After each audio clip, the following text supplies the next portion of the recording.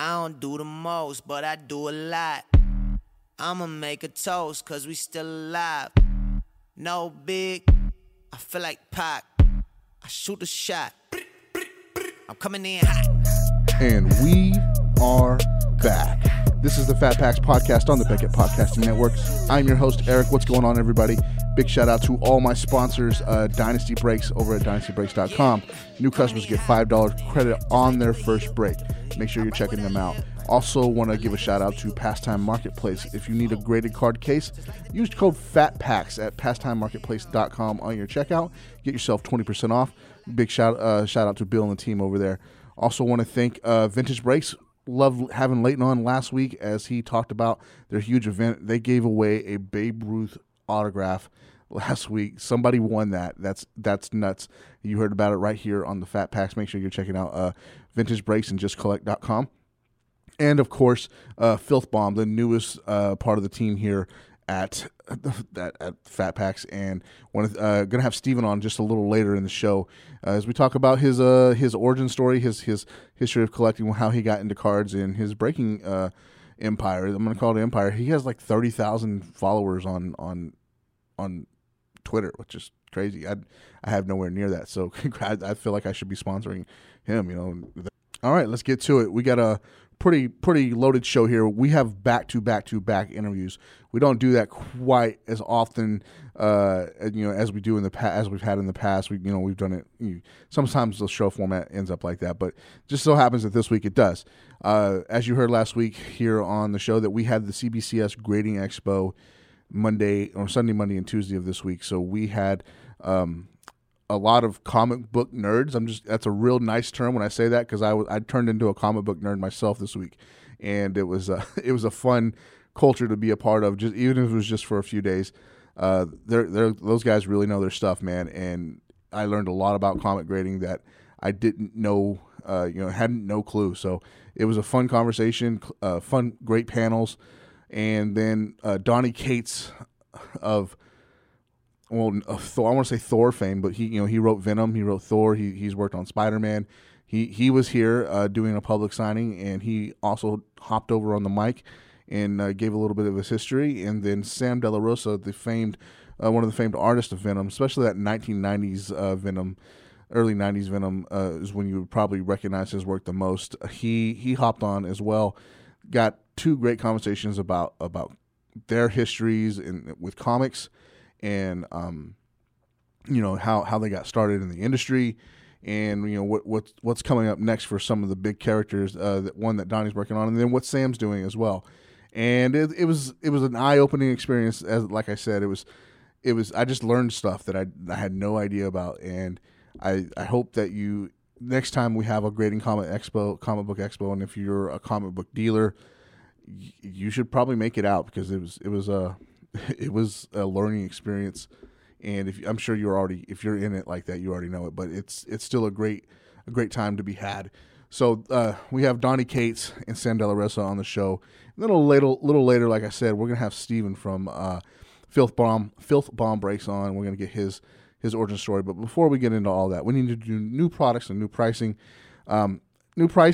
Bowman Chrome Draft and Bowman Draft are both priced for you now in your online price guide. So go check those out and let me know what you think about the pricing. I'm just kidding. No one does that. But you can if you want to. Send me an email. I'll answer you directly. I have no problem doing that. Then new card wise, new products wise, it's a fun week. Let's hit the entertainment first. Star Wars Return of the Jedi Black and White. I'm not a huge fan of the black and white line, but I can see where people do enjoy it. It's a smaller set to be collected in the Star Wars world, so it's not a horribly, you're not trying to break your back trying to get a master collection or whatever. I know that there are people out there that do that, but it's a fun concept for what it is, but I'm not a huge fan of it. But please go check it out, because you do get the autographs in it are awesome. So if you're a fan of Star Wars, especially Return of the Jedi, this is probably the product for you to pick up this year. 2020 Topps Garbage Pail Kids Series 1 Late to School. I haven't opened Garbage Pail packs in probably about 6 or 7 months, and I love it when the new stuff comes out. So look for those at your hobby shops and your LCSs. And let's see what you got. 2020 Onyx Milestones Collections autographed tickets. Those are out. 2019 Leaf Metal Draft Baseball is out. 2020 Super Break Super Deluxe Greatest of All is out. And then finally 2019-20 Upper Deck Synergy Hockey is out as well. I like Synergy. I like the brand. It's not, again, like I was saying about Top Star Wars, it's not for everybody. I like the chase element in Synergy and the different colors. That's just me. Go pick those up. Please hit your hobby shops and have fun. If you can find them in a break, do it that way. And, check out Dynasty Breaks, obviously, and Filth Bomb and see what you can find there. But let's post those hits up. Let's see what you got. I'm talking a little fast because I feel like I'm crammed for time because I got to get this whole 3-interview show in. So I'm going to slow down just for a minute as I talk about the Hall of Fame. Derek Jeter was a lock, right? Everybody knew that. But for him to not get a unanimous voting is kind of beyond me. I don't quite understand it. And I could see where, your purists say, Garrett didn't get it and Ruth didn't get it. And, yeah, I got it. That's an old way of thinking. But my problem, I don't really have so much of a problem him not getting unanimously voted in. I almost expected it. And I don't know if this is true or not. I don't know if this is a hoax or it's somebody's, playing a trick on the baseball loving world. But somebody posted a picture of the ballot of the guy who didn't vote for Derek Jeter because it was just one vote. And he voted for Jason Giambi over Derek Jeter. You've got to be kidding me. That is insane. To put Giambi, your vote for Giambi over Jeter. Maybe it was a miscue. Maybe I don't. If that's right, if that's a real picture, that guy needs to have his vote taken away. That doesn't make any sense at all. I know you A's fans out there and later Yankee fans out there might fight me about it, but that's fine. Giambi doesn't deserve a vote over Derek Jeter. And then you have Larry Walker. Man, here's the thing. I spent some time in Denver. I was able to see a little bit of Larry's career there, and I appreciate what he did. Everybody remembers him on that 93 Expos team or 94 Expos team that was amazing. Everybody loves what he did there.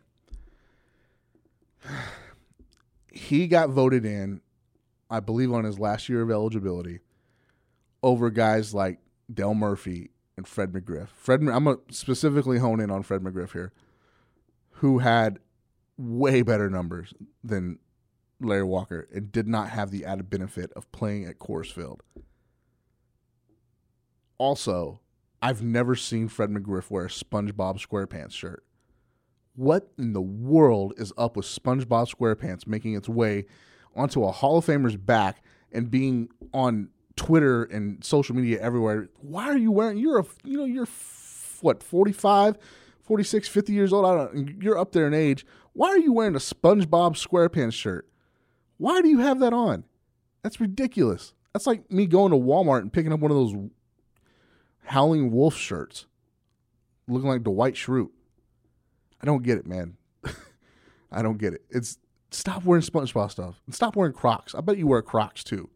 Stop wearing those. Anyways, that's just my 2 cents about the Hall of Fame. They got it right, except for Larry Walker. But, with Jeter, they got it right. He should be in, obviously. But SpongeBob SquarePants is unforgivable. You just can't forgive that. All right.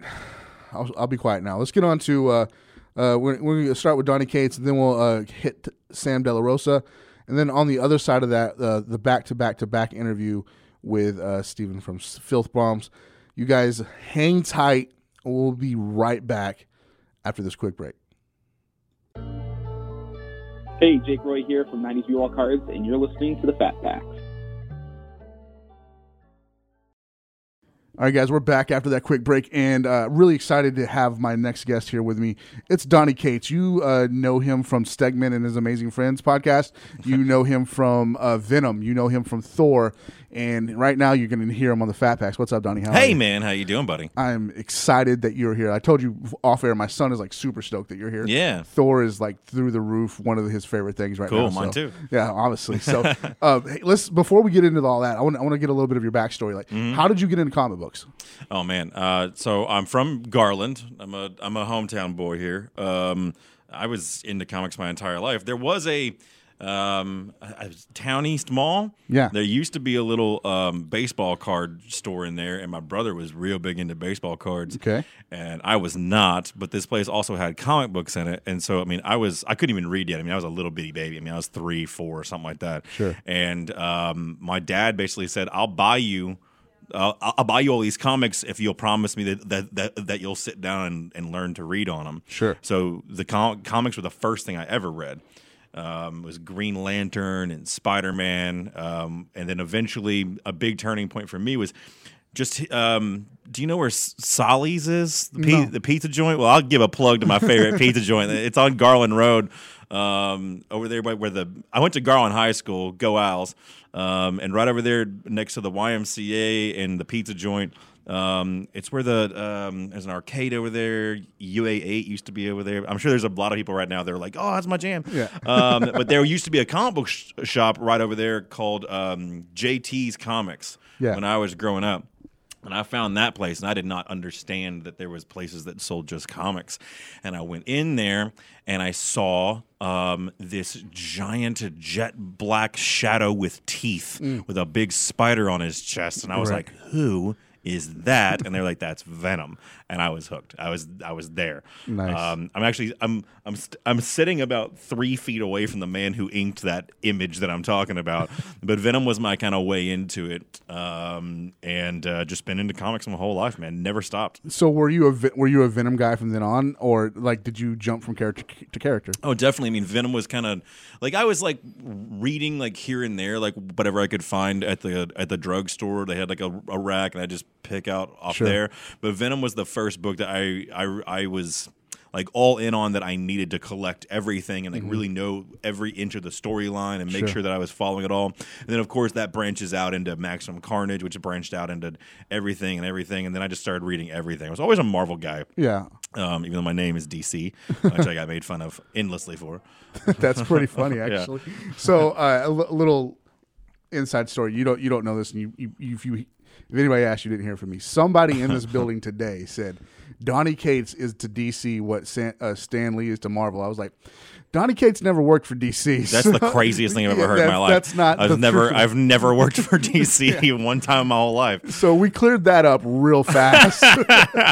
So we got that done. But all right, so how did you get into writing for Venom? Was Venom your first book you wrote for? No. I had been in the industry for a long time before Venom. I mean, Venom I've been on for 2 years and change now. I've been writing professionally for almost 10. Okay. So I grew up as an artist. I ran a chain of comic book stores in Austin. All right. I ran them into the ground. And then when they all went under, I just desperately still wanted to be in the industry somehow. And I went to the Savannah College of Art and Design to learn how to be a penciler, because they actually offer like a master's degree in comics there. Really? Yeah. And I ended up being in classes with Jeff Shaw that I did God Country with, and Buzzkill and the Paybacks, and my Thanos run and my Guardians run. And who else is in my class? Trad Moore, who I just did my Silver Surfer run with. Suffice to say, phenomenal talents that I was never going to be as good as those guys on my best day. And so part of the course load that you have to take in there is that they make you kind of learn everything. So I was in a mandatory comics writing class, and I had never written a word in my life before 2009. Okay. And so I had a professor there, a man named Mark Neese, who took me aside and said, you could be good at this if you tried. And so I tried, and one day I'll be good at it. And yeah, I from there I got an internship at Marvel during the summer, which it was good for me because I learned the pace that these things are made at and like what the demand really is for Sure. it. That did not help me get hired on as a writer, though. They're not overly in the business of hiring interns to write comics for them, you know. Sure. So I left my internship and I started making indie comics. I did. First book I ever did was a little 8-page short story that I got published in Dark Horse Presents in 2011. I did 2 of those, and then I got I did a 4-issue series called Buzzkill, which I co-wrote with the drummer of the Toadies. Oh, nice. Yeah, which is if people ask me how to break in, I always say, well, find a platinum selling rock band and become friends with them. It's just that easy. The Toadies are the Toadies local too, right? Absolutely, Yeah, man. Totally. Mark Rez is a buddy of mine via a different buddy of mine, Wes. I've known him since I was 6 years old, and he ended up becoming their tour manager. And then it turns out like half the guys in the Toadies are huge comic book dorks, and so we like came up with this idea for this thing. He had the money to like pay somebody to draw it, and so I did Buzzkill, and then right after that, I did 2 other books for Dark Horse. And then from there, heavy metal. I wrote Star Trek for a little bit. And then really, I did a bunch of stuff that no one cared about, that no one read, that really low-selling stuff. And then my first Image book I did was a book called God Country, which is about Texas and all kinds of weird Kirby stuff. And that got everyone's attention. Yeah. And right after that, I did God Country, Redneck, Baby Teeth, and then got hired for Marvel. So God Country came out in January of 2017. By June of 2017, I was an exclusive writer for Marvel and have been there ever since. God Country, Redneck, and Baby Teeth sounds like a Friday night in Springtown, Texas. Doesn't it? Yeah. Well, you know what? I think that was a big deal. That like why people kind of cottoned on to my work at that point, because I stopped trying to like sound like what I thought a comic book writer should sound like. Sure. And I started just writing about stuff that I was interested in, and from like I started to write what I knew, which was West Texas, East Texas, Satan, the Antichrist, right? Giant Kirby gods. You know, I started to kind of write in what I think of nowadays as my voice. Sure. You know, and people, shockingly, people tend to show up when you're kind of true to yourself. Right. You know. So you ultimately land at Marvel. You're writing for them exclusively.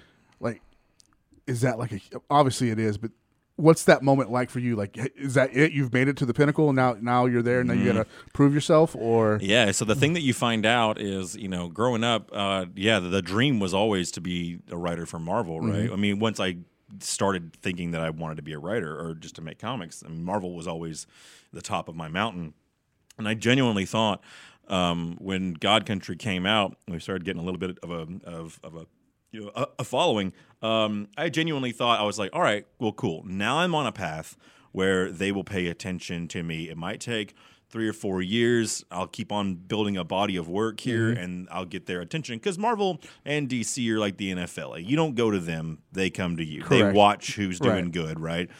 And it happened to me within like 3 months. Like I thought that I had this 5-year plan for myself that I'll eventually be there. It happened in like 4 months. Wow. And thanks. But what you learn is when you get to the top of the mountain, there's just more mountain. There is no top. Right. You just get up there, and like I got there, and I got my entire like my dream job, my dream of just of my life's long dream.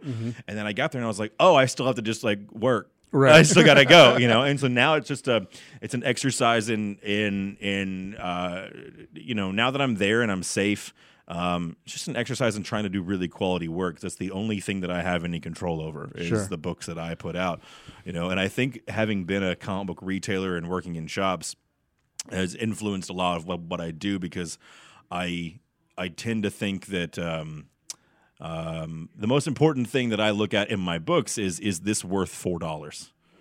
Is there enough comic in this comic to be worth your time? Because I mean, we're dealing with we're competing with Netflix and films and books and all these things, and a $5, $4 investment in 20 pages of art is a big ask. Sure. And so I like to think that if there is a Donny Cates brand I don't know what that really means, but if there is one, it's that you get a good amount of bang for your buck from every book. Absolutely. Well, by the crowd of people who were here today to see you, I think that you're doing all right. Well, I like to, for now. We'll see. So you mentioned, I want to go back because you touched on something that like piqued my interest. You said the speed at which these things are being produced. Yeah, sure. Like, how fast? Like, what's the turnaround time from when a book goes to print? Like, are you immediately working on the next book? Well, so it's different for every writer. It just depends on how many books you're writing. Artists can only work on one book at a time, because it's about a page a day for most artists is what's required. But for writers, it just depends on what you can on what you can do. Sure. I have written as many as 9 books, like 9 monthly books at a time. Okay. Just because a lot of things. That's insane. Yeah, it sounds That's insane. You shouldn't do that. I'm writing 7 books right now. And sometimes what that looks like, I've had a schedule. There was a year there, I think it was probably 2018, where for the better part of the year, for about 8 months of the year, I had a script due every 3 days. Oh, my goodness. Yeah. And so what that looks like is 2 days each of writing 10 pages, which 10 pages in a day is not the end of the world. It's fine. And then I take one day, quote unquote, off where I'm outlining. Because the worst thing when you're on that kind of a schedule, the worst thing that you can do is have a book come down the line and you don't know what happens in that issue. Sure. You're just like, it's just like a blank page. So I have outlines out, like crazy. I outline like crazy. So I don't know. It's the gig. But like, I'm trying to think about average turnaround. There's not really an average turnaround. I mean, they come out once a month, right? They have to. Right. Something is going to get written. Something. Well, the thing is like for me, I keep that pace.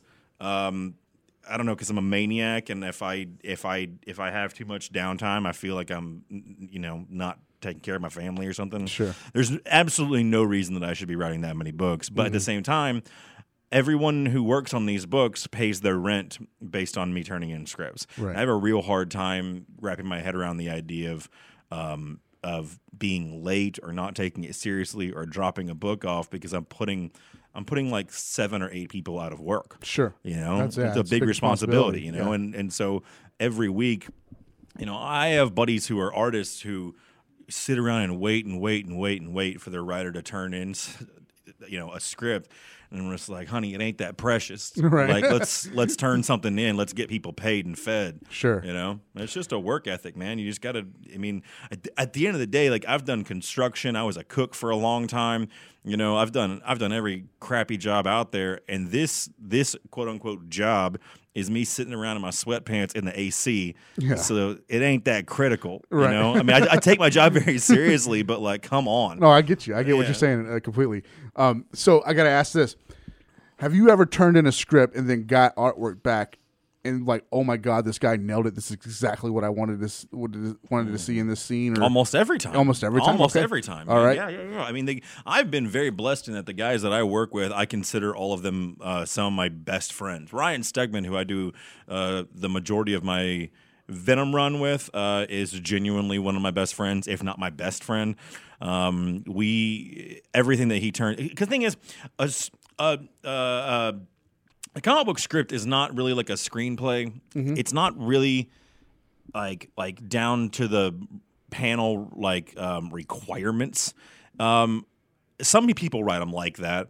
I'm definitely very detailed in my scripts, but I always think of them. It's just a letter between 2 people. Mm-hmm. It's a letter that only like 3 people are ever gonna read, like the artist, the editor, and me, right? And so I always tell every artist that I work with, hey, this is how I see it in my head, but if you think of a better way to pull this off, this action scene or whatever, go for it. We'll figure it out. Comics is a team sport, Yeah. And so, if you have the right guys, the right girls on a book, it's amazing. I mean, I always tell people, this is what my job is. You know how people go to Comic-Cons and they find their favorite artists and they pay them to draw stuff for them. They'd be like, hey, will you draw me a sketch of Batman? I'll give you $200, you know? Sure. What my job is that I tell the best artists in the world what to draw, and then they pay me.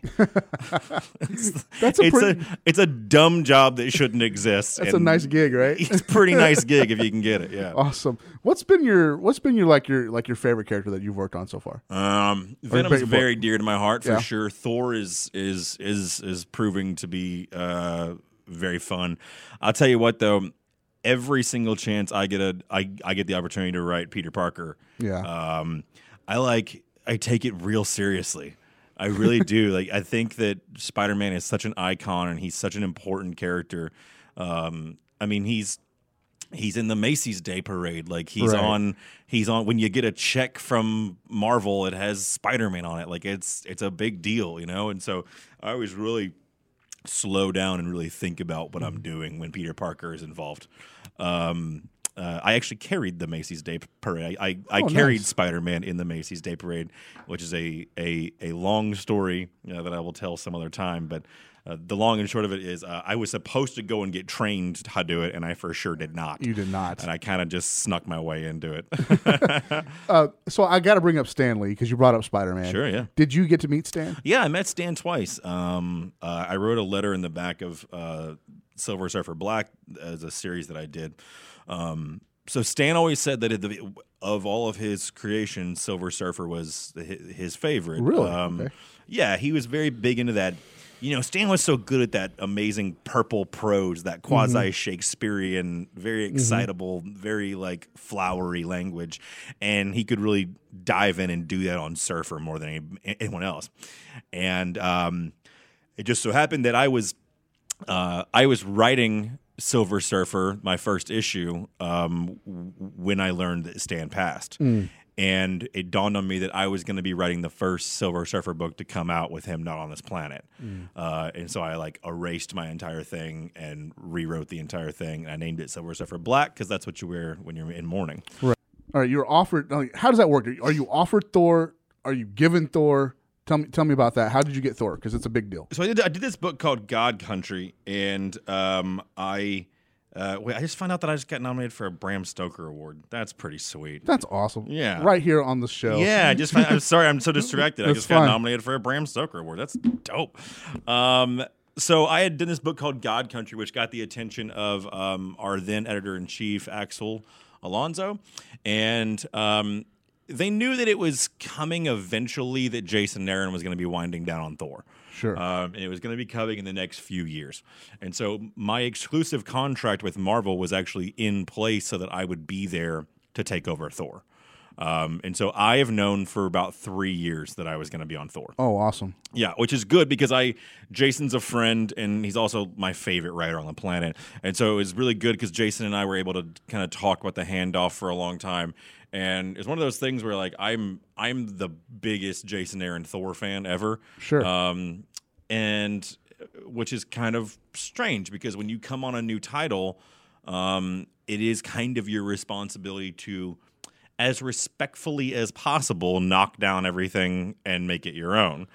And that was really hard for me to do on Thor because it was my favorite writer. Right. You know, but Jason encouraged me a lot to make it my own, and so you know, you kind of have to, you know. Sure. And so he left me in a really great spot. You know, at the end of Jason's run, Thor becomes king of Asgard, and so not only did they give me the most powerful character in the entire pantheon, they made him a king as well. So like, it's pretty sweet, dude. It's a pretty sweet gig. All right, Can you please give me one thing? What's something you want to do with Thor that maybe hasn't been done yet? I can't tell you that. Oh, I can't come tell on. you because I'm doing it. Yeah, I'm doing it. all I'm doing right. everything. I mean, I just made him a herald of Galactus in my first issue. Things are just gonna get weirder and weirder and crazier. I mean, that's the great thing about Thor is that your capacity for the stories you can tell is infinite. You know, there's only so much that you can really do with a power set like Peter Parker's. You know, you can get Peter Parker in space if you need to, but it's you're gonna have to, you know, you have to do a little bit of work. But with Thor, I mean, you can do anything. Absolutely. You know? For you guys who don't know what a Herald of Galactus is, he's basically Galactus's jabroni now. Like he kind of does what Galactus tells him to do. Well, Thor would have words with you about that. All right, Donnie, thanks so much for being here. I really appreciate it. Thank you. You guys hang tight. We'll be right back. I think Mr. Sam De La Rosa is going to come in here and talk a little bit about Venom as well. So hang tight. We'll be back after this quick break. Hey, this is Jared with Pristine Auction, and you're listening to Fat Packs. All right, guys, thanks for hanging out after that quick break. We just had Donnie Cates on, the one of the writers for Venom, and now we're going to move right along to an absolute legend in the comic book game, Mr. Sam De La Rosa, one of the original artists of Venom. How are you doing, sir? Good. Glad to be here. I'm so happy that you are here. So I got to tell you, when I think Venom, I think this big, nasty, gnarly monster, you know, and this kindly man walks in. You know, I just enjoy the physique, the physical nature of Venom. So that was always, you know, an attraction and a very enjoyable character to have worked on. Absolutely, I can tell. Your work is world renowned with that. But let's go back. Let's start at the beginning. How long? Like, what got you into comic books? I always liked drawing as a little kid in grade school. Mm-hmm. And then I saw comic books, and I just transitioned over to drawing comic book characters. Okay. And I wanted to make that my job, my living, and that's what I pursued. Sure. And just lucky that I was able to do that. Absolutely. Who gave you a break? Like, obviously you didn't start with Venom. Like, where did you start? You know, I would go to comic conventions and show the artists that were working for companies there my work, and they were very encouraging. But I had been sending in samples to Marvel since the early 70s, about 1972. Wow. When I started, and I got encouraging remarks, and that kept me trying to improve my work until I finally got accepted. You know, people like Rich Buckler at DC Comics really wanted me to work on his material and spoke highly of me to his editor-in-chief, Dick Giordano. And finally they gave me work on Rich's layouts for World's Finest. And at Marvel, Bob Layton saw what I was doing with Rich Buckler's work at DC. He had worked with Rich Buckler at DC before, so he thought I was doing good work. And when he needed help on his project, the Hercules miniseries, which is the world's first miniseries ever, he asked his editor. His editor agreed, and I got to help Bob on Hercules. Awesome. So from there, how do you get to Venom? Because the concept of Venom was a new character. It was awesome. You got to be excited. Does that offer to you, or do you like put in for it? Yeah, you know, I had just been doing comic books for Marvel. I do a couple a month for years. It started in 1982. So, you know, Venom was created in 1988 by David Michelini and Todd McFarlane. He had been appearing in Amazing Spider-Man books. Right. And I had worked on Venom in some other stories. And the Spider-Man editors, Danny Fingeroth, really liked what I was doing.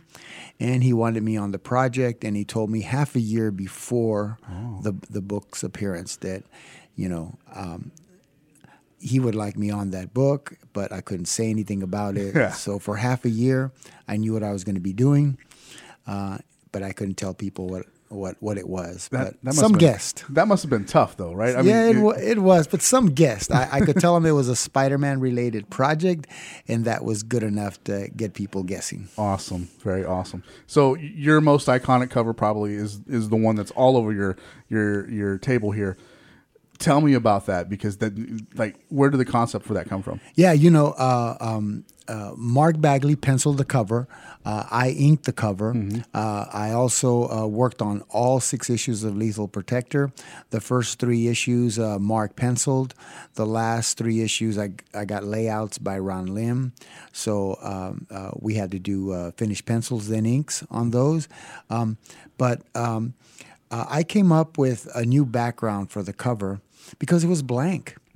I didn't know if they were going to use anything back there, a solid color. I didn't know that they were going to use the holographics web effect back there. So I did a blood splatter effect.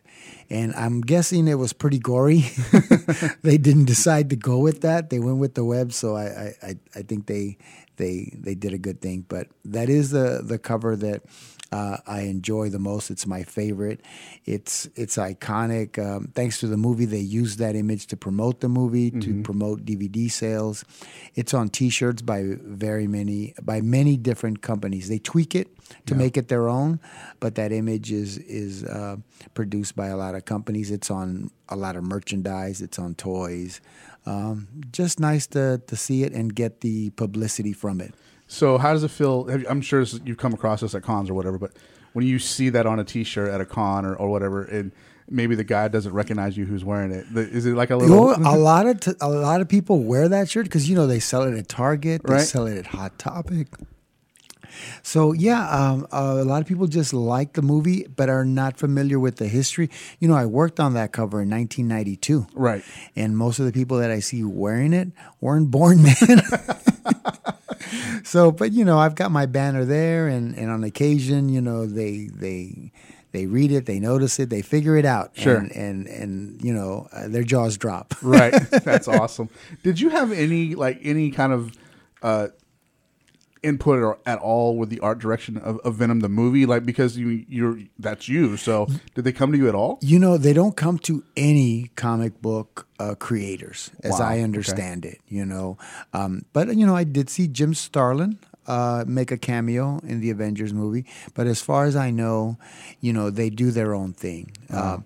Their source material, for instance, on Venom, are the 6 books that I worked on. Sure. But that's as far as that went. I even thought, man, maybe I can get a cameo as an extra, walk in somewhere in the background.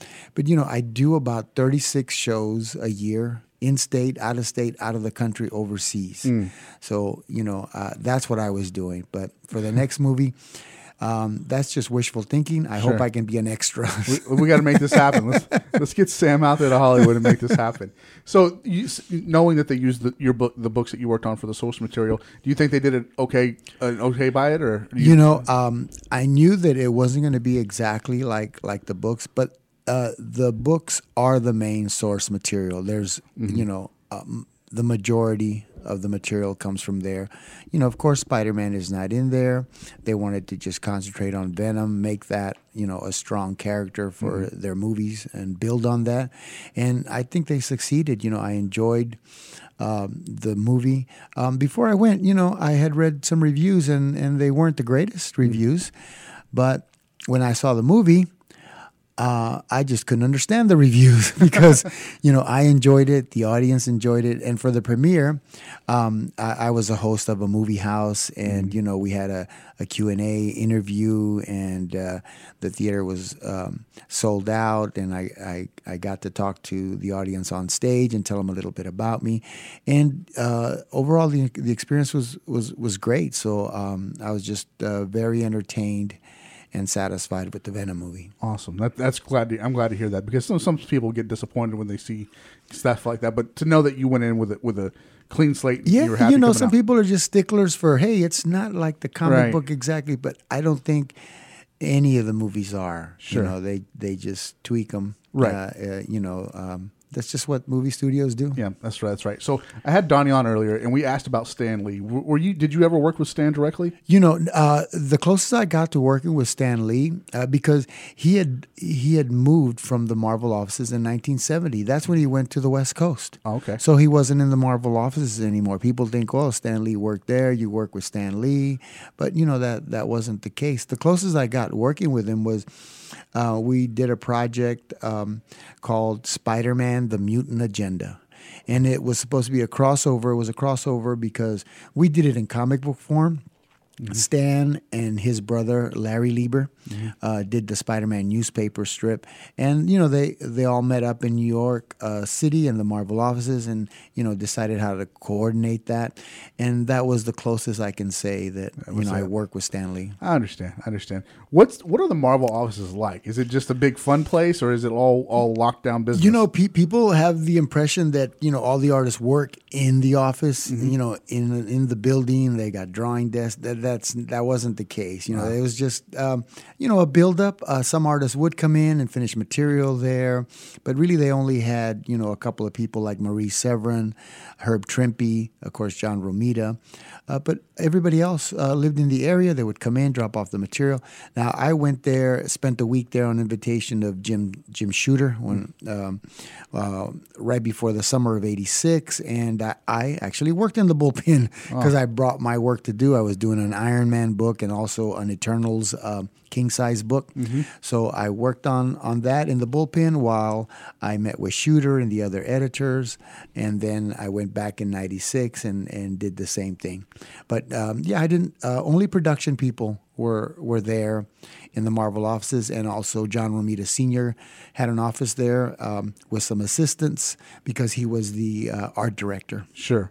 Awesome. So next question. Outside of Venom, do you have a character that you like to work on? The only character that I can think of that comes to mind that I didn't get to work at Marvel, because I worked on all the major characters, that wasn't a major character way back then when he was created is Deadpool. Oh, okay. I never got to work on Deadpool, and I couldn't work on Deadpool at the time because I had all the Spider-Man and Venom assignments I could handle. Right. So I had no time. Sure. But he wasn't popular in '92 as big as he is now. Right. He's tremendous now, which is great for the creators, Fabian Nicieza and Rob Liefeld. Absolutely. So you mentioned Spider-Man. That's such an iconic character.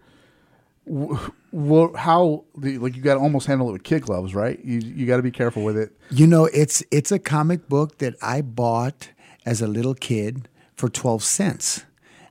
First book I bought on my own was The Amazing Spider-Man #8. Maybe it was 1964 or 65, but I bought that for 12 cents right at my local drugstore. So I enjoyed that character, that book, Stan Lee's writing, Steve Ditko's artwork, and later John Romita Sr.'s artwork. So to get to work on that character, I think the very first year I was at Marvel was just amazing to me. Right. It's got to be kind of mind-boggling. Just sit down and go, I got to do this. That's crazy.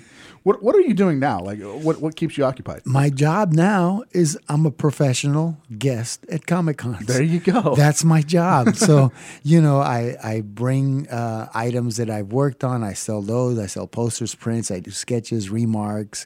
That's what I do. I do about 36 appearances a year. So that's about 3 or 4 a month. Right. Sometimes more. One time I did 10 weekend appearances in a row. Oh, no. Some shows are 3 days, some are 2. I do San Diego, that's 5 days. Well, yeah. I go, like I said, in-state, out of the country. I go to Canada, I go to Mexico in many cities. And just last year, I got to go for my first time overseas to an Ireland Comic-Con. How are you received when you go out of country? People know the stuff I worked on because it's out there. It was promoted with a movie. It's on a lot of merchandise. Right. It's popular. Who doesn't like Spider-Man? Sure. And the family cast of characters, good or bad. Right. So, people in Mexico are very familiar with my work. In Ireland, they bring books I worked on in Ireland. That's pretty cool. That's fun. That's so fun. How long of a flight is it to Ireland from this area? So I now live in the Fort Worth area. So I fly to Toronto. That's a few hours there. Right. And then, depending on the layover there, and then you fly about 7 hours from Toronto to Ireland. That's a long time. So so I go to Toronto twice a year. It's about 3 hours there. So right. That's 10, 11 hours. Yeah, in the air. Yeah. That's just in the air. Whew, that's a long time. Yep. And then the food is questionable. I felt that. Yes. Yes. I did enjoy the food in Ireland because I had fish and chips. Oh, of course, You you know, got to, right? fantastic. Fresh cod. Yeah. Excellent. So I ate a lot of that. So what's coming up for Sam in the near future? I have to refer to my website because my schedule is on there. I a minute ago I couldn't even remember where I'm going to be next month, but I do remember because I did look at my schedule a minute ago. I'm going to be in San Diego for RocketCon next month. I'm going to be in Hawaii for Amazing Comic Con. All right. I'm going to get as close to a volcano as I As you physically possibly can. can. Yeah.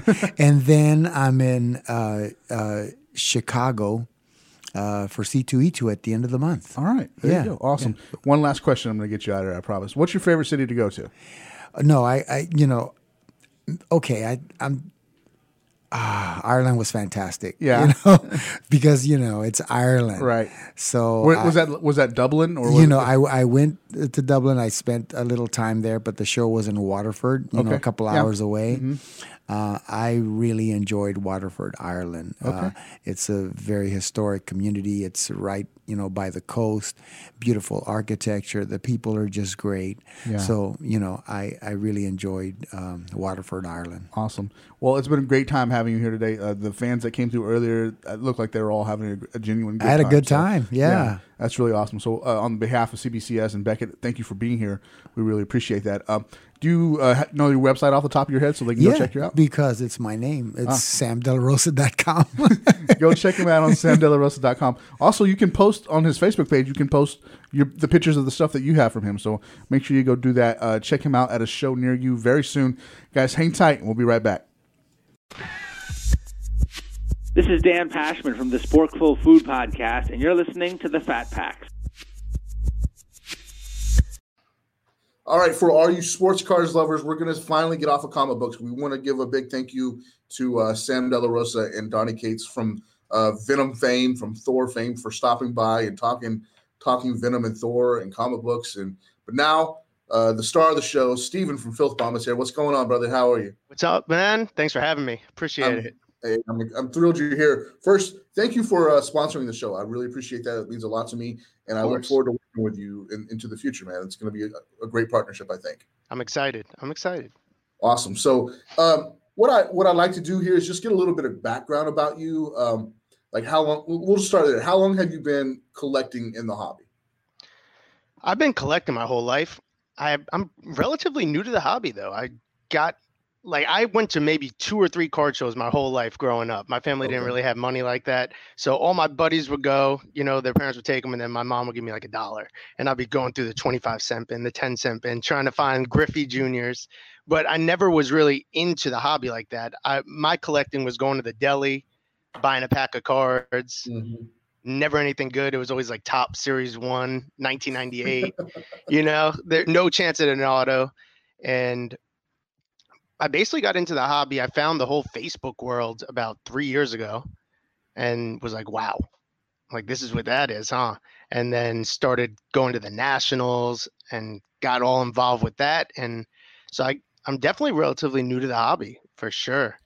For sure. So when you were picking up those cards at the deli, you're saying like, Top Series 1, not that later stuff. Was there a player or a team that you were chasing, or was it Griffey, man? Griffey okay. Jr. Yeah, that was it. We all my buddies would buy packs and we try to trade. Like one of my buddies collected Pudge, one collected Piazza, my brother collected Nomar, and then we were all, try to get like see when you're buying packs, it's so much harder to hit the insert, because it's like the case hit. And there's 36 packs. We're up there with $1.25 trying to, saving throughout the summer. So when somebody hit an insert, you're like, no, and that person wasn't trying to trade. So sure. I completely understand those inserts, especially during that time period where they were a fun chase, but then you got one of those hard to hit inserts that it was game over, right? You were riding high for the rest of the summer. Oh yeah. Game over. Game over. So you said you found Facebook about 3 years ago. You found the hobby on Facebook. How did you just like happen to slip by and find it, or what happened? I couldn't even tell you.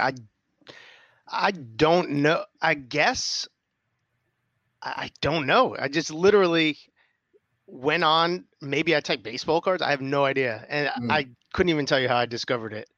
But it was just, once I did, it opened up my eyes. I was like, wait, this is so cool. You could buy, sell, trade. It was like back in the day with the chat rooms on AOL. Yeah. Yeah, absolutely. Except you saw who you were dealing with on Facebook, or you're hoping. Yeah, right.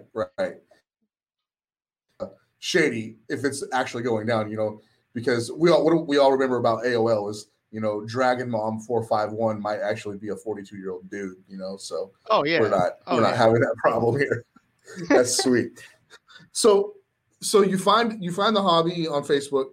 What makes you start thinking you could break and start doing this, what you're doing now? Well, I always had a passion for cards, right? Like, even if it goes back to just sitting on my bedroom floor with stacks of commons and just trying to sort them out, trying to make complete sets and stuff. So I always had just like a passion for cards. And I didn't even know about case breaks, truthfully, until I came across other breakers doing it. And I was like, you know what? That looks really fun. It looks like something I could do. And I feel like I could do it better, So I was like, let me do it. Let me start it up. And looking back now, a lot of people that started up didn't necessarily make it to the next level. So it definitely takes a passion, and it takes it being your full-time job to actually succeed doing it. But I just knew right then and there when I saw it happen, I was like, this is what I'm going to do. It's kind of, I used to be in the music business, and it's very similar as far as if you wanted to succeed in that business, you needed to market, you needed to promote, you needed to be a personality. So it's kind of like everything happened for a reason in my life leading me up to this point. Sure. To where, although they're so different, they're so much alike as far as the groundwork and the hustle and the organic grassroots, building your following. So, right. So yeah, it's like your Facebook group is almost your street team out there, hanging up flyers and stuff like that. It really is. It's amazing how many times I'll see, like, on a Facebook group, hey, know any breakers? I'm looking for a good break group. And it's like, boom, one of my guys says something that I'm just like, oh, wow. Like, thank you. Sure. And then another one, and then another one. And then before you know it, it's like, wow, that's how like these guys get famous in music, because they got people dropping their name 24/7. Right. It's just the referrals. It's awesome. Right. It is awesome. Is that how you built, like, I was looking at your Twitter feed. You got something like 30,000 followers on Twitter. Is that how you built your Twitter feed? No, that was all the label. So I'm verified on there. So I was like, you know what? If anything came from that, I'm getting a verified Twitter. I'm going to be the only breaker with a verified Twitter account. That helps. That helps a lot, man. I need that little blue check mark. How do you get that? I couldn't even tell you. I couldn't even tell you. I just have it, and they never took it away, and I'm excited. That's really great for you. I was saying earlier in the show, in the opening, that like I was like, I need to be sponsoring him and try to get some of that love, because that's a lot of followers for a breaker on Twitter. How does that translate to Facebook and other social media outlets? It's so different. I mean, first off, it's a lot of followers, but it was more for the music. So it's like, it's weeding out over the last year. It's like I'm losing followers, then I'm gaining followers that like the music. So right now it's still, that like the sports card. So it's like a mix mox, right? Of just random, like, it's not fully that many followers, I think, that truly follow Dope Bomb. But I find that it's so hard to convert on Twitter, so hard to convert on Instagram. Like Facebook, I feel, is the place that it's like 99% of my business comes from Facebook. It's so hard to get these people that aren't on Facebook and are on Twitter onto Facebook, Yeah. It's like, if they don't have it, they don't want it. And it's it doesn't cross over a lot, does it? I've noticed when I post on my Facebook page, I'll post, hey, we're doing a giveaway on Twitter, and like the feedback is quick and it's like vicious. I don't have Twitter and I don't want it. I don't need it. Why don't you do a Facebook giveaway? And vice versa. So did you grow organically on Facebook then? Like, I have some of my guys, some guys from day one, when I started off, my first ever break, I think, was like 18 Tops High Tech. And like, literally to this day, some of the guys getting in like yesterday's break are the same guys that were in that first ever bootleg break from my kitchen table, So let's talk about some of those barriers that, like, when you're starting and you're trying, obviously, one, you got to build trust two, you got to at least know the product. So how did you prepare yourself for that side of it? How did you because you got to do a lot of research to be a breaker. Oh yeah. How did you prepare? Truth of the matter is, when I just jumped into it, right? That's how I've done everything my whole life. Like I just jump into it, not necessarily prepared, but I learn real fast on the fly. Mm-hmm. So it's not that I was lying to people, but I was just confident in what I was doing. So I mean, I didn't really know the most at the time, but they were in good hands, and I learned along with them. A lot of the guys that converted were guys. My group was originally vintage. And then I converted them to modern, and they kind of were on the journey with me from the beginning. We were learning as I was ripping, but the main thing was trust, right? So you mentioned that.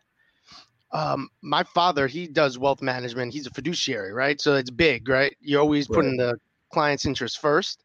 So it's kind of like it rubbed off on me because I was always making sure. It's rare to find in this hobby, especially, but I always wanted to make sure anything I do has their best interest, So people are messaging me all the time, like, hey, should I take this? I'm like, no, slow down. You don't necessarily, you don't need to take that team right now, or that's too risky, or, that's why we put out the podcast. We're giving people investment advice as far as what cards they should go into. I mean, that doesn't help me necessarily. I'm taking money out of potential buyers' pockets that could be getting in breaks, but I feel like it's the right thing to do, But that's a smart play on your part because you're being upfront and honest with them, and two, we'll get to your podcast later because I think it's a great show. But two, you're also giving them free advice at their level, and I think that's what's important. Obviously you're gonna handle, excuse the term, you'll probably handle a new collector or a new guy in breaks with a little bit of kid gloves, saying this is not for you right now, like you just said. But at the same time, someone who's been doing it for 5, 6, 7 years, that you don't have to have those same conversations with them, and you can relax a little bit. Does that make sense? Oh yeah, 100%. And if you look at my group, you'll notice I stay away from skunk heavy products. Like those are the products where you make the most money as a breaker. Breaking those products with 30 cards. Sure, yeah. And it's not a hard sort. You don't have to pay your workers to sort. But at the end of the day, I tell them, like 5-star, I try to stay away from it. I'm like, you're going to get skunked. I tell them straight up, there's 16 cards. There's 30 teams in baseball. 16 teams aren't even going to come out. I was like, so over 50% of you guys are leaving with nothing. Right. And they know, so we try to stay away from stuff like that, from archives, 20 card archive. I just try to I'm not afraid to go after the base heavy product, right? So you'll see me break to a 6-case player break at Top Series 1. Like a lot of people aren't doing that. Sure. But the collector loves it.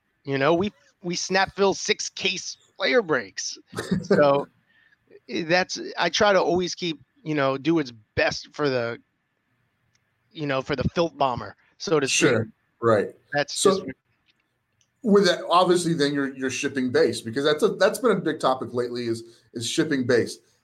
That is not exactly cost effective. How are you doing that? Or because I think what's going to happen. So everything's just in motion, right? So like I change things up here and there just as we go. So for example, on some breaks, so I donate all commons to Ronald McDonald House.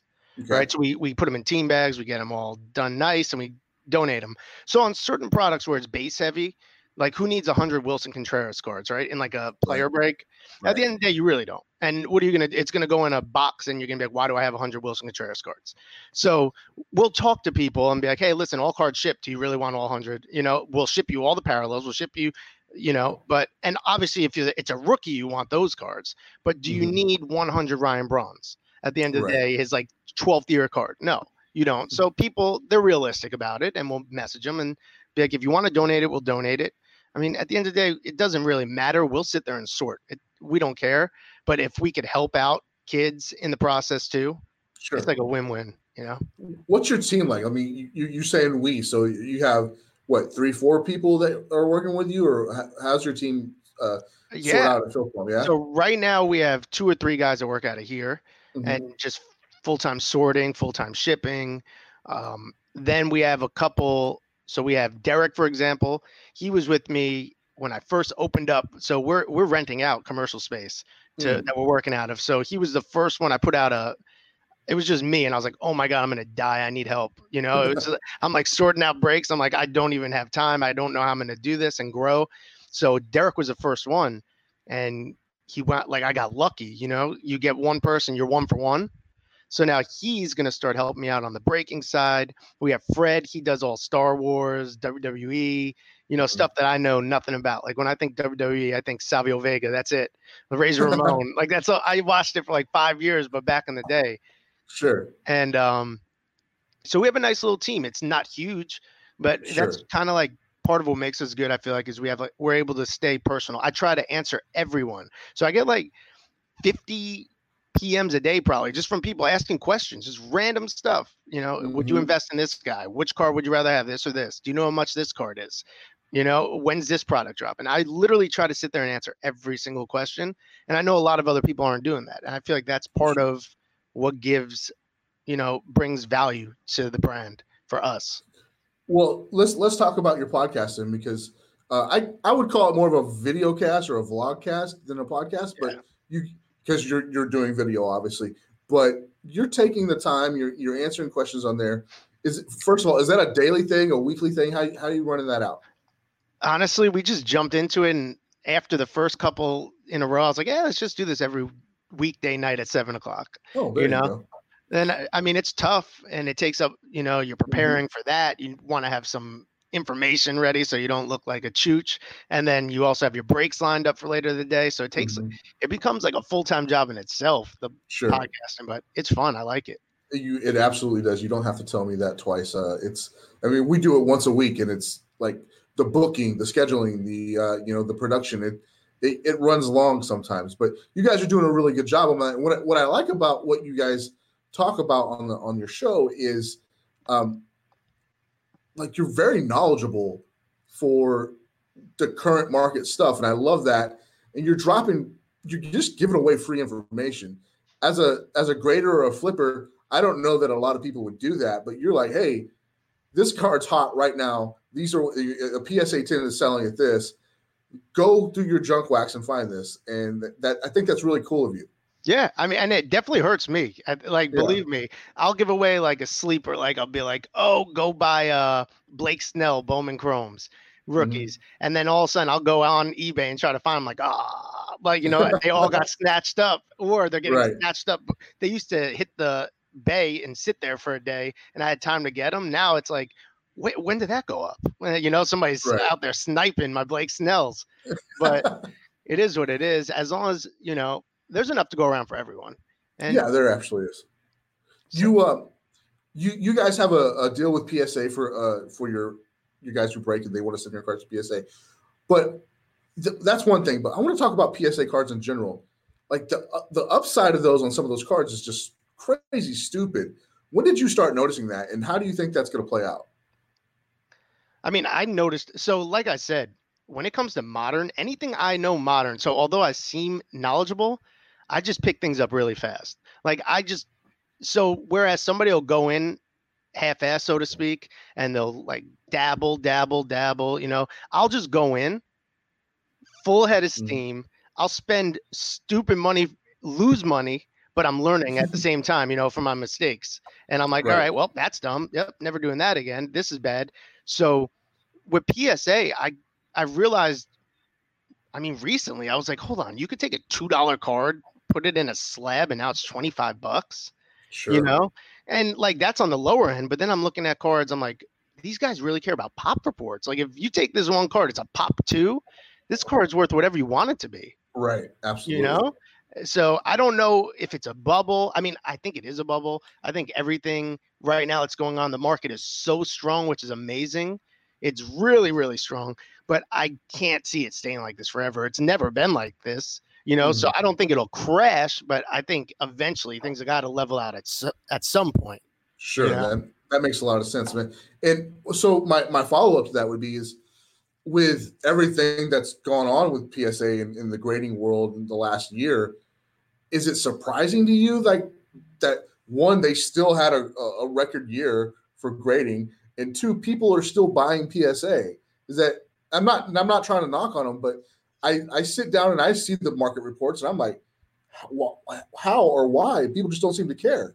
It's like the way I think of it is like this: Pepsi, Mm-hmm. Yeah. right? So if something happened with Pepsi, 99% of the people aren't reading that anyway, and they're still going to buy Pepsi, Sure. right? So like PSA is just PSA. So no matter what's going on, if Joe Blow knows that his card in a PSA holder is going to bring more money, Joe Blow is going to go to PSA regardless. Mm-hmm. It's because at the end of the day, it's all about the dollar for 99% of the hobby. So I think that until something happens where people are going to be like, nah, we're not going to use it, they're going to stay on top. It's impossible not to, especially if the results keep, if it keeps staying as high as it is. Like Zions, man, you see what the Zions are doing? Like silver PSA 10s? It's ridiculous. Compared to Raw? It's ridiculous. And my man didn't even play yet. But so, let's talk about that just for a quick moment. He's scheduled to play tonight. What are your thoughts? What are your just initial feelings on, like, if he comes out and, scores 15, has 6 boards, but just has a monster dunk, is the roof going to blow off again? Or are we going to come back down to earth a little bit? How can it get high? That's the thing. It's priced right now as if he is Luka. Yeah. So it's like, in order for your stuff to, like, what's a silver Luka? 1,800. And then what's a silver Zion? It's what, like 11, 12, 13. Mm-hmm. So it's like, he's already priced in to almost being Luka, right? So how much higher can it go? Luka's putting up unheard of numbers this year. Yeah. Zion hasn't played, and they're almost, what is he, like 30%? No, less in value. So, I mean, initially, for giggles, he puts up 25 and 15 tonight. Mm-hmm. I think it's going to jump. But, realistically, how it's going to get to the point where the collector's like, I don't understand. This doesn't make sense, though. I can't buy it at this price because he's not Luka. He's not LeBron. He's not Giannis. So if he has a bad game, I don't even see it dropping right now because people want him to succeed so bad that everyone's going to give him the benefit of the doubt and nobody's going to want to cut ties yet. It's only one game. It's going to be a sample size, small sample size. But if he does good, it's going to be more than a small sample size. That's what I see. There are literally millions of dollars riding on what could possibly happen tonight, So I think that's an interesting concept to go into tonight's game and watch and see what happens with that hobby mindset going. This could be a $1 million night for somebody. Literally $1 million night. Crazy. And it's one game. It's not the finals. It's and like even a case of Prism, right? They were going at 4,000. They were going for 4,000, 4,200 just hobby 2 weeks ago. Mm-hmm. Now they're up to 6,500. So it just shows you the hype of this. He hasn't even played. There's nothing making except Ja's having a nice season, but Ja's not going to drive up the price of a case 50% in 2 weeks. Right. So it's all Zion right now. The only thing that could hurt him is injury. If he comes out and busts his knee up, then you'll see some investors starting to be like, yeah, let's cut ties.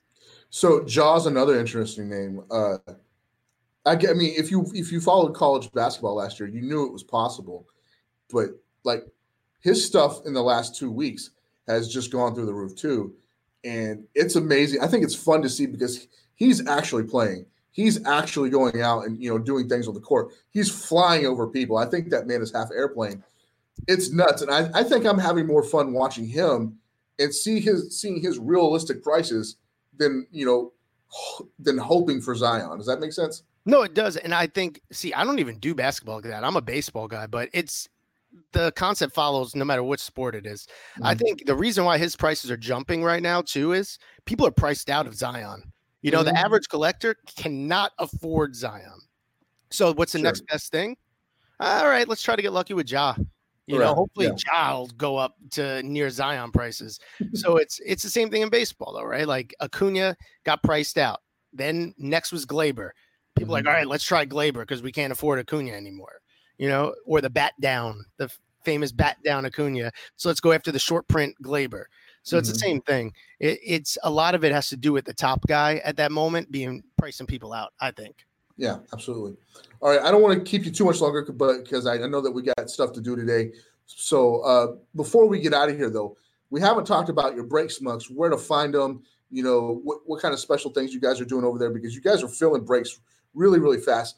Tell me about Filth Bomb Brakes and, you know, some of the specifics that what's unique that you guys are doing that maybe other breakers aren't. All right. So I think what makes us so unique is the process from A to Z, right? So you'll get in a brake. You're not going to have to wait for it to fill. Our brakes fill. We fill 2 brakes daily, sometimes more, but it's after you're in the brake, which makes it great. So we offer a high level of experience. We have different camera angles. We offer card review after the break, which is pretty cool. No one else does that. So if you pull, for example, like right here, this is from last night's break, Fernando Tatis refractor. So if you pull that card in our break, I'll look it over for you for free. I'll give you my opinion if it's going to gem or not, if we send it to PSA. And then you can make a decision right there and turn a $3 refractor into a $25 refractor, just based on that. So I try to add value from every angle. With the brakes, we offer a group submission rate for that if you want to grade. And I mean, yeah, it's just the experience itself. It's entertaining. We try to make it, you know, if you're going to be somewhere for an hour, you don't want to be bored. So we try to, you know, offer the full package. Absolutely. You guys do a good job. It's evident by the one, how fast you fill brakes, and 2, you know, the feedback that I'm seeing. You guys are pulling just huge cards.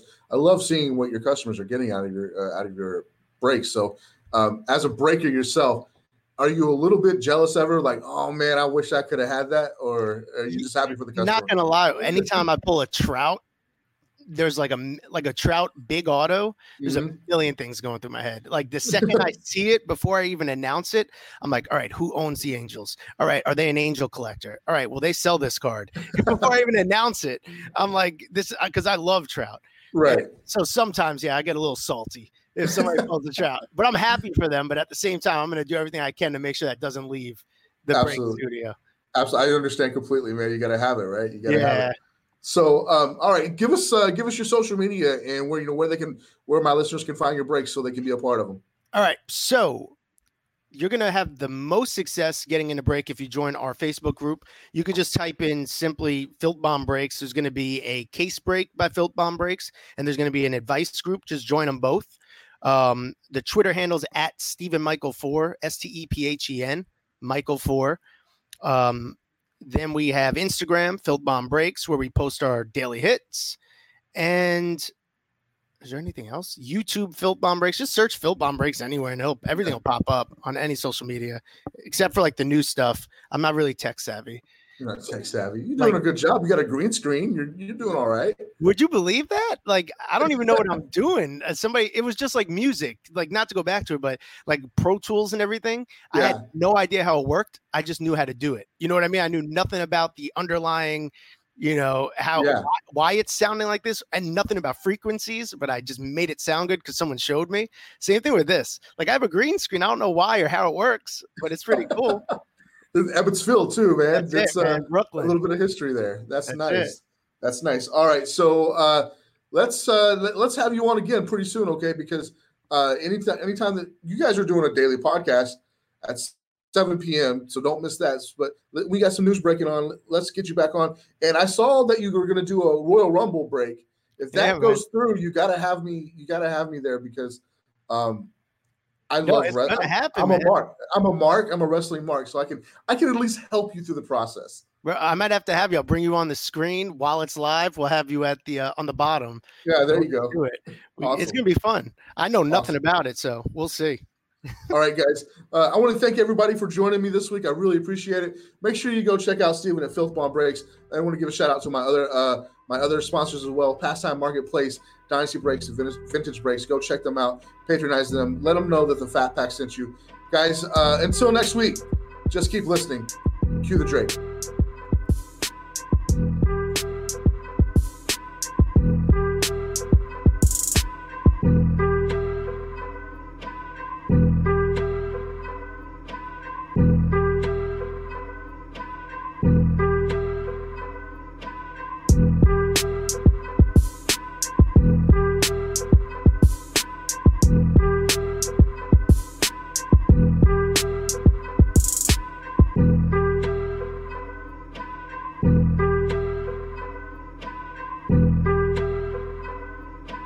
Bye.